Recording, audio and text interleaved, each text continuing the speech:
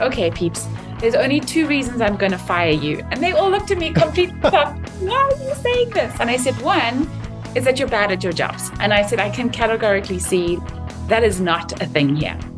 I said, two is that you agree with me on everything.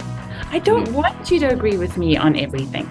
If we all agree with each other, then we're not the right team. Your job's at stake. Yeah. If you agree with everything.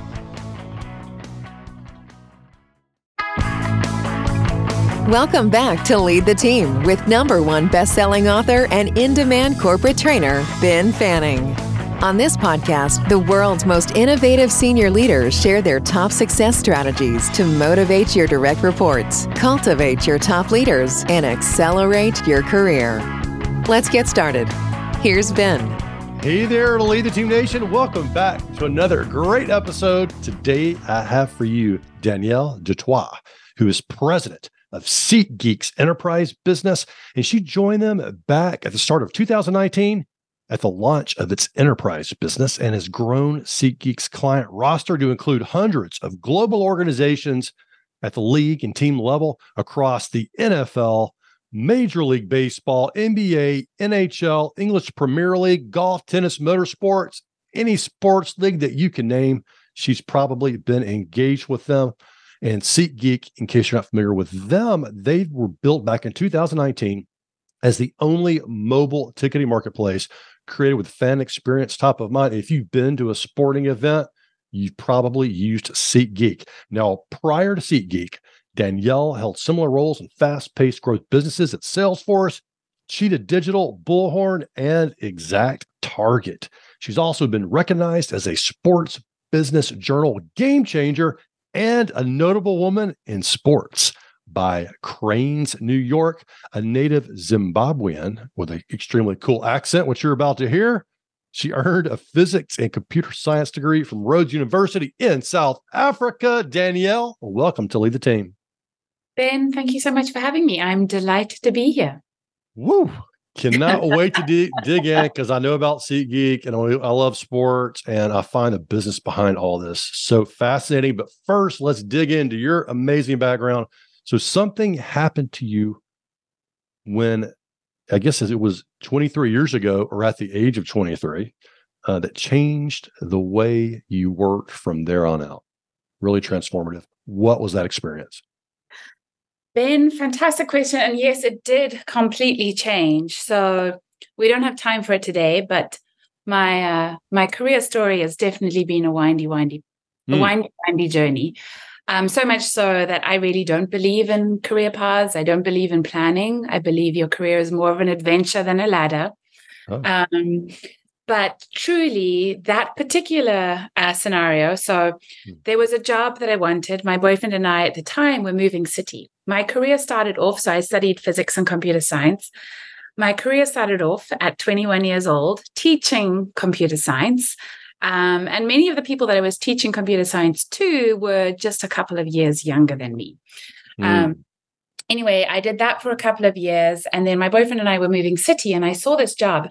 And then back in the day, jobs were actually in newspapers.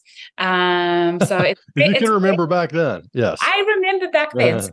So I was teaching computer science. I was in a city called Grahamstown and I saw on the staff notice board, I saw this job description cut out from a newspaper, and it was for IT director of this very fancy all-girls school in the city Cape Town that my boyfriend and I were moving to. And I saw that job description and I was like, that is my job. And anyway, then moved to Cape Town, had to go and see the recruiters and met the recruiters, and they said, what in the world are you doing applying for this job? So the job was looking for someone that had 15 years experience managing an IT network. I had 0. 15 years management experience. I had 0. But I was absolutely convinced that it was my job.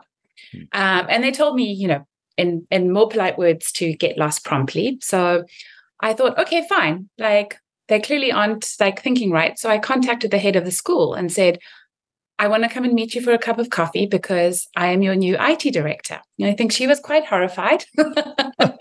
So bold. So bold. And Yes. she was a formidable woman herself. And so I think she was very surprised that I had done this. Anyway, long story, but I got that job. And what I really hadn't considered, like I was so clear that this was my job, I hadn't considered the fact that I was now going to become a leader. It just didn't occur to me. But I started this new job. I was 23 years old. I was a pipsqueak, truly a pipsqueak. I was managing people who in some case had 20 years more experience than me. And they must have thought, like, who in the world is this pipsqueak and what is she doing here? But Ben, the reason I'm so incredibly delighted that I got that role and I got to work with those human beings who were remarkable, talented human beings is because it really set how I operate as a leader. Because at 23 years old, when you're working with people that have significantly more experience than you and people who have significantly more depth of skill set than you, you can't just tell people what to do and assume that because of a hierarchy that you get to instruct them and that they will willingly comply. And I also had large aspirations. Like I really wanted to blow up how everything operated. I wanted to do triple what we were doing with half the budget. Like I had large aspirations. But in order to get what I needed to get out of that team, I really had to learn how to inspire and influence versus command. And I think it really changed or maybe set the tone for how I would become as a leader. And I think because I had to do it so young, like I really had to develop that skills. Like, how do you do this via inspiring people? And I think, what we did was truly remarkable as a team, but it really put me on this path and actually really created in me these true deep beliefs around leadership, that it's not about power or glory. It's around like, how are you serving your team so that you're able to get out the incredible things that you can get out of multiple different brains that you as an individual, because as a leader, that is what you are actually. It's just an individual that you cannot do alone. Yeah, such a great story and great that it happened at the age of 23. I can see coming in, hey, I'm the boss. They're going to follow me. But eventually, it sounds like you learn that all following eventually becomes voluntary, even if they report to you. So you got to rely on your influence. And so what was the outcome of that? Did they eventually follow you once you changed your tactics? Yeah. It's actually like I never changed my tactics because I think I realized on day one, like, okay, you got it out first. This is not going to work. Like this would not work. And also it's not my desire to operate like that. And I think honestly, I look back on that time and those people, so I was there for 3 years with such joy. And I think all of them would report, I think you could contact any of them, all of them would report that they loved working with me, that it was joy, that we did incredible things as a team, that we were really close as a team. So I think that the result of working like that was powerful. And I truly believe it is the only way to operate as a leader. So that's very insightful that you got in there and you did it right out of the gate. I know me at that age, that was probably not my approach. Did you have role models early in your life, or have you kind of always been this more reflective leader where you kind of come in and take that approach? I think, it's quite funny, Ben, because if I look back to me as a child, to the point is like, I wanted to be like an entomologist, so study bugs. Yes. I wanted to be the boss, but the only reason I wanted to be the boss was because I didn't like anyone telling me what to do. And I think like that empathy of like, I don't like being told what to do, so why would anyone want to be told what to do? Like was actually like within me from a child. And so I think it was almost, also as a child, I was very reflective. Like I liked alone time, still love alone time. But I think like it's the reflection and the observation of people, and what gives them joy and what doesn't give them joy and what brings the best out of them and what doesn't. I think that DNA has always existed. I just happen to translate it into leadership. Yeah. And what an interesting thing. You're like, a lot of people would say, well, I don't want anybody telling me what to do, but then they instantly go to, so I'm going to tell other people what to do. And you're like, wait. I don't really like that. So a lot of other people probably wouldn't like that also. Right. So you're kind of born with this leadership and also paired with empathy, which is obviously it serves you well in your career. Now, your team tells me to ask you about flower markets and leadership. What do they mean by that? What's going on? So Ben, so my team think that I'm the queen of random analogies, Okay. and I actually have a very visual brain, and I like analogies come to me kind of instantaneously, and some of them are really really random. This is interesting. So that first job that I had, that second job, so it was my second job, but first job as a leader when I was 23 years old. One of the guys on my team, Ziad Fatah, started calling me DDT. So kind of my initials, unfortunately also a poison. But anyway, DDT. And I'm Poison and a great acronym, memorable. Okay. Yeah. So it's funny, still work-wise, I'm called DDT. But anyway, the team said, they gave me the example of the flower gardens as what they call a DDT-ism. Like, it's just like so typical of one of the random analogies that I would come up as a leader. And the reason that I was using the flower garden analogy was to talk about like how diligent we have to be when we're adding new things to our plate. Can I share the random analogy with you? Love it. Yes. It is random. Okay. So, many years ago, I traveled to India and I was there for about 6 weeks. And India is so visually stunning. The history is remarkable. It's just like really gets you to the core. It's so incredibly beautiful. You know, the country is also deeply burdened by poverty. But from a visual component, it is remarkable. And one of the things that I remember so, so deeply was the Calcutta flower gardens. And they are just, it's all of these ancient buildings in the background. There's women walking through the garden in their like vivid colored saris. And then there are these piles of beautiful fresh flowers. And every day, piled on new fresh flowers. And so the colors are just exquisite. Every day, new flowers. However, despite that absolute visual beauty, I will never forget the stench. The stench was absolutely overwhelming because they were piling new on top of old. And if you have ever had the joy of traveling and forgetting that you have flowers in your home and you come back, those rotted flowers smell like nothing that you can possibly imagine. And the way that I described it to my leaders is that unless you as a leader are diligent about not just adding things that are like fun, exciting, sexy on top of the people that are working for you, unless you're not diligent about completely clearing the slate before you're trying to add a new, or clearing the old and dead before you're adding on the new, you can pretty quickly kill your team. Wow. So it's just like that discipline that is needed as a leader, because it's easy to get distracted by new, and it's easy not to think about the implications to your people when you aren't actually proactively encouraging that we're looking at what is already there and clearing what is dead and no longer valid. Wow. That is a random Super analogy, random. but it's also powerful because there's so much truth there, because you got to think about your team's capacity.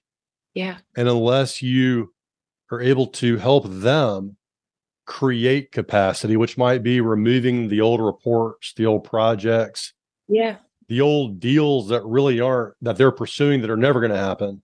Right. How can they have the capacity and space to innovate, to create new things? And it's so easy for a leader to just be like, hey, here's a new idea. You guys research this. Here's a new client lead. You do this. Here's a new operational task. Right. And then they're burdened and the stench arises. And exactly. And, I think that's where it goes back to also my mindset of being a leader. It's like, it requires the discipline and being responsible for not just piling stuff on top of human beings, but also giving them like the sense of empowerment that they can come to you and say, hey, this is dead. This is not valid. I'm clearing it. It's a big thing. I mean, people we work in the same report for years and they don't ever question it. There might be a better way to do it. Maybe people need the information, but they don't need it in that level of detail. And someone could free up 2 hours a week. Right. But they don't have the courage, or maybe the leaders haven't opened the door for them to have those the conversations about sunsetting a project or something like that. Yeah. Yeah. And, Ben, I think it also very much goes to like, I think as leaders, we have to not just allow people to challenge us. We have to encourage them to challenge us. I won't say which organization, but I remember arriving at a company and the team that I took over were just fantastic human beings. They were so competent. They were so hardworking, but they were so polite to me. And like, I'm a big believer in manners and respect. Like that's absolutely like treat humans the way that you want to be treated. But like, I believe this ethos is my brain is no better than anyone else's. Like it absolutely isn't. And actually shared creative brains create the most powerful.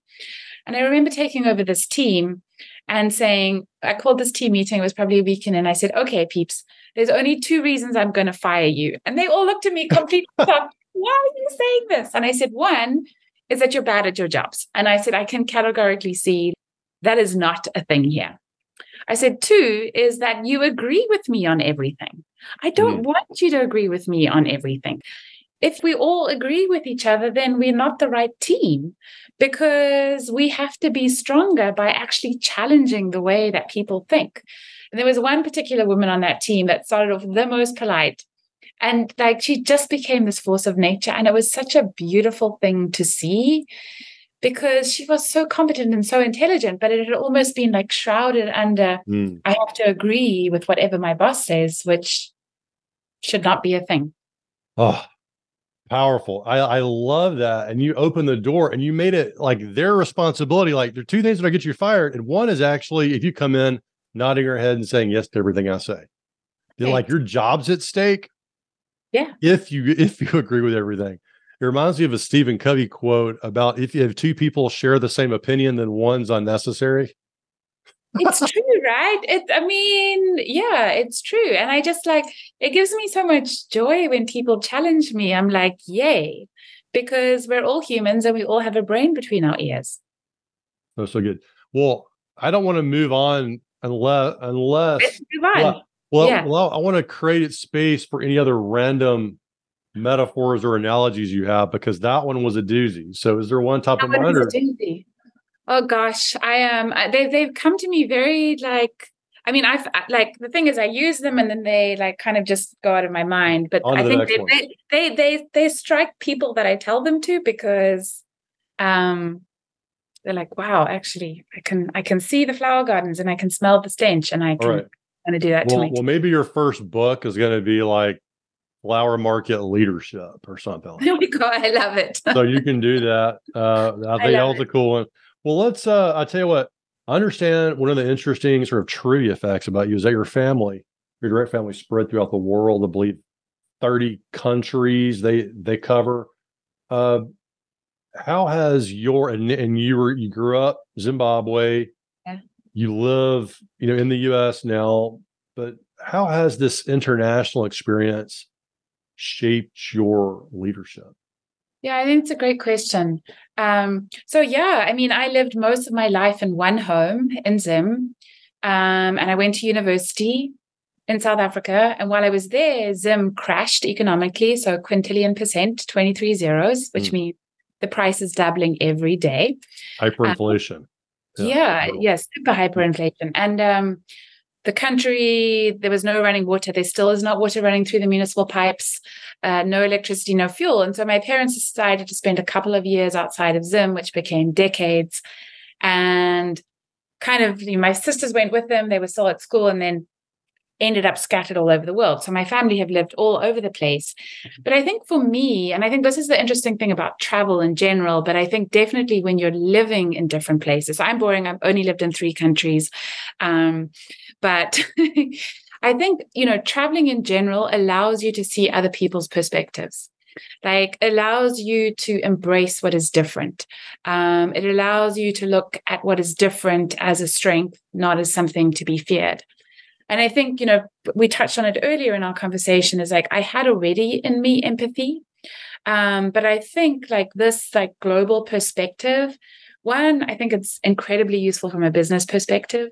It's incredibly useful because I have insight and intuition about different cultures, and how to interact with different cultures, which means, one company that I worked at, I had teams in 18 different time zones. And like understanding how to converse with different people in those different time zones and different cultures is essential. But I just think, like, as a leader, we have to be able to see different perspectives. We really have to be able to take ourselves out from behind our own glasses and put ourselves behind others and put ourselves in their shoes and in their chairs. And I think, combining that with empathy, I think it's a powerful addition. And I, it's commercially and from a human leadership perspective, I think powerful. Yeah, agreed. And I can see, I've lived in the U.S. My whole life, but I've traveled, and not to the extent you have, but man, it sure has opened up my eyes. And I think it's a trend that I've seen in a pattern with a lot of the CEOs and presidents like yourself that come on, that they really are open to travel. They encourage that. They see value in it, and they prioritize it professionally and personally, and it helps them bring a more global mindset. Right. It really does. So good.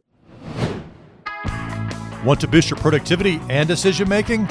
Get vital insights from each episode delivered directly to your inbox. A great resource, whether you've listened to the episode or not. Go to benfanning.com/insight. Now, I know that you're also passionate about increasing women in leadership. And, globally, women are not represented, right. Especially in the C-suite. Yeah. But it's compounded a little bit, I think, because of the sports world. And I think it's interesting that you've, driven deals across all these professional sports agencies for SeatGeek, and you're coming in and you're probably and you're negotiating with a male, right? Every time, probably. And how, what is your, and there's not really like a specific question here, but just asking for your reflections on your passion for women in leadership, negotiating with an industry that is often male dominated in the corner office. And what's been your experience there? Yeah, I think I feel like I inherited this from my father, is like I have this DNA of no fear. And the same that I imply to the people that work for me with regards to, I'm a human, you're a human, we're the same. Like, we are human equals. Like, I just happen to have this position, but we're a team, is I apply that same to other people as well. So I don't have this fear of like, this is who you are and this is who I am, and so it's going to be an intimidating process. I really think I'm a human and you're a human. So like, let's operate from that premise. I am also strange.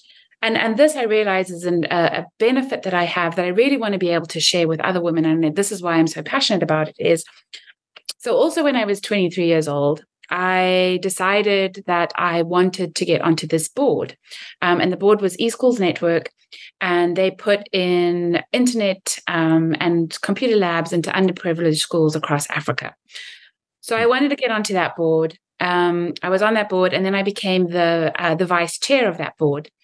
And I always remember one of the men on that board. So I realized later it was all men, and there was me. All of them were a good 25 years older than me. And anyway, one of the men on the board said to me, Danielle, I've always wondered, how do you seem so comfortable, despite the fact that this is all men on this board? And I looked around and I said, I hadn't noticed.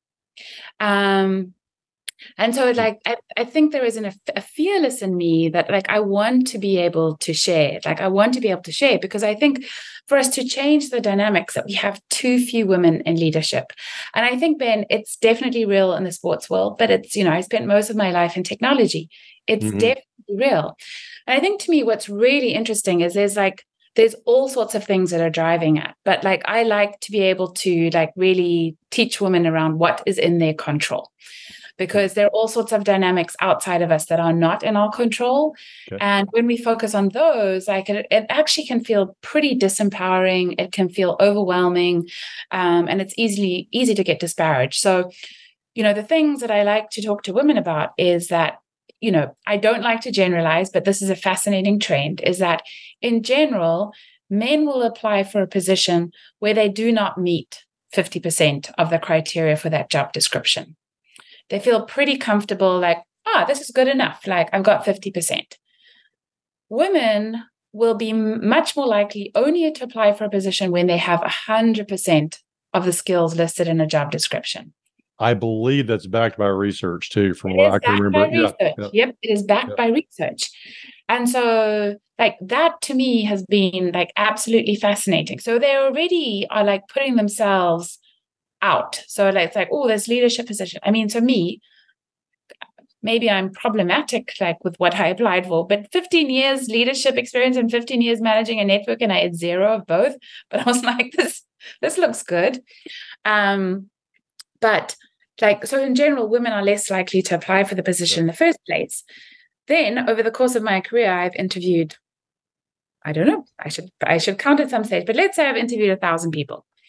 And this became very obvious to me. This was probably when I was interviewing in a position that I was 30 years old in.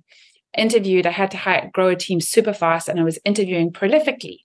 And I became amazed by this trend, which is still true, and I still see it, is that in a job description, a man of same competence, skill, etc., and women of same competence and skill, a man will approach, and I think this is a healthy way of approaching it, a man will approach a job with, this is what I bring to the job, and I also want to get out of the job. So what do I get to learn from the process? So and in many ways, like they will feel like if I've got more than a certain percentage, this job was like 3 jobs behind me, like I'm more than good for this. So they'll approach it with real confidence. A woman will often in an interview, and I mean like a shockingly high percentage, will explain to me why she is not ready for the job. She will point out to me the things that she doesn't have. She will not focus on the things that she does have. For me, those 2 things are absolutely within a woman's control once they bring awareness to what they're doing. Like all sorts of other dynamics that are not in their control, but those dynamics, like focus on what they focus on. Focus on what are they choosing to focus on in their conversation with a hiring manager? What you have or what you don't have. Right. And the interesting thing is like, why would you get into an interview and then tell the person, this is not like, you shouldn't hire me? And because that essentially is the subconscious message. Don't hire me. I'm not ready for this. And so like, I'll just say, hey, I just wanted to call out something you just did. I don't know if you noticed, but you were just telling me not to hire you. Do you want to try that again? And so I think it's fascinating. Yes. But like, I think as women, it's like, what is in your power to change? Okay, start thinking what you get to learn. Like if you fill the box on day 1, you're going to grow out of the box on day 2. So how are you going to think about what do I get out of this equation? What's the fair exchange of value? I'm going to bring you my amazing skills, my work ethic. What do I get out of the equation? I need to learn and grow too. Such a powerful example of focusing on what you can't control. Yes. And in the job interview, it's too late to focus on your job experience because that's already baked in. Right. But focus on your perspective. It's like the glass full versus half empty approach. And that goes across gender, right? There may be tendencies, but absolutely does. Focus that conversation. That conversation. Such a great leadership thing. And I haven't even gotten to half my questions, by the way. We're not going to have time for all that. That's cool. That's cool. Before I'll have to do a second one here, but question: what's like a memorable moment for you since you've been there at SeatGeek, in your interactions with the sports industry and in those negotiations, any big learning or lessons for leaders that you picked up along the way? Leadership is really an act of service. It really is an act of service. You shouldn't sign up for a leadership position if it is for you about the power and the glory. And, Ben, I think about it as a ripple effect. And this concept of a ripple effect is something that's become very real to me in my time at SeatGeek. It's very human to want to have like a big impact and big social media presence and whatever it is, and think about like, how do I impact the world in that way? But I think as humans, is like our true ripple effect is driven by the interactions that we have one-on-one with the humans that we speak with every day. And that may be your Uber driver. It may be someone that is clearing trash. It may be someone on your team. It's like, who are the humans? And all of them count. Who are the humans that you get to interact with? And what is the ripple effect that you are sending out into the world? Because that like energetic pass is going to send something on. Like, and are you choosing to either send on a positive ripple effect or a negative ripple effect? And I think the thing that we can't forget as a leader is our ripple effect is so much larger. Is we are really setting like the feeling of tone and culture. We are really allowing disrespect or making sure that we have respect within our teams. And I think that, that ripple effect is like every individual within your team is then passing that on to their families and to their children, their partners.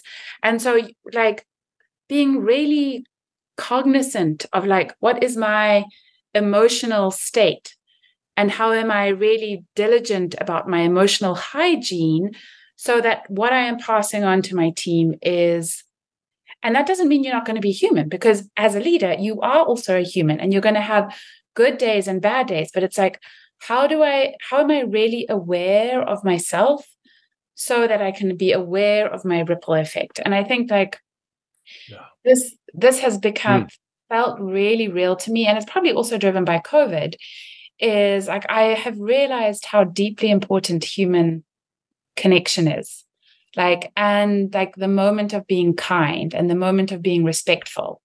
And that doesn't, as a leader, take you away from having difficult conversations with your team. You have to. In fact, they need it. They need to know that you're actually caring about them enough that you're willing to have a difficult conversation. But you can do it with kindness and you can do it with respect, and you absolutely should. Well, leaders can get caught going through the motions. And what you just said, that example is a great grounding device, I think, for leaders to think about, okay, I'm interacting, with Danielle today, but she's going to go home after her work day to her friends and family, and how her day went is going to directly impact how she interacts with them, which impacts the next generation of leaders. Yes. And it's really it is grounding. I think that's the word that really feels to me. It's like, you're really having a broader impact, as you say, the ripple effect. And so if you can learn to have those difficult conversations with kindness and compassion, but also clear and direct, I think that's next level leadership. Yeah, it is. And I think like that's what you have to sign up for. And, it's fine. There's an old quote from Panasonic that I loved, which is the quest for zero defect. It's like, you may never get there, but keep that as your North Star as a leader. Like keep that. And if you fall off the track, get right back on the track, because that's what you're signing up for. A great place to wrap this up. Danielle, thank you for coming on the show today. It's such a pleasure, Ben. Thank you for the open, fun conversation. If you're an executive at a crossroads in your career and thinking about quitting, do this before you do anything else. Head over to benfanning.com/quit to receive a free signed copy of my #1 best-selling book, The Quit Alternative, the blueprint for creating the job you love without quitting. You'll learn the critical questions you must answer before you make such an impactful decision. Go to benfanning.com/quit to get this valuable resource for just the cost of shipping. Ben Fanning is a #1 best-selling author, Inc. magazine columnist, and CEO of the Fanning Group, an international consultancy and corporate training company. To learn how they can help your organization, go to benfanning.com.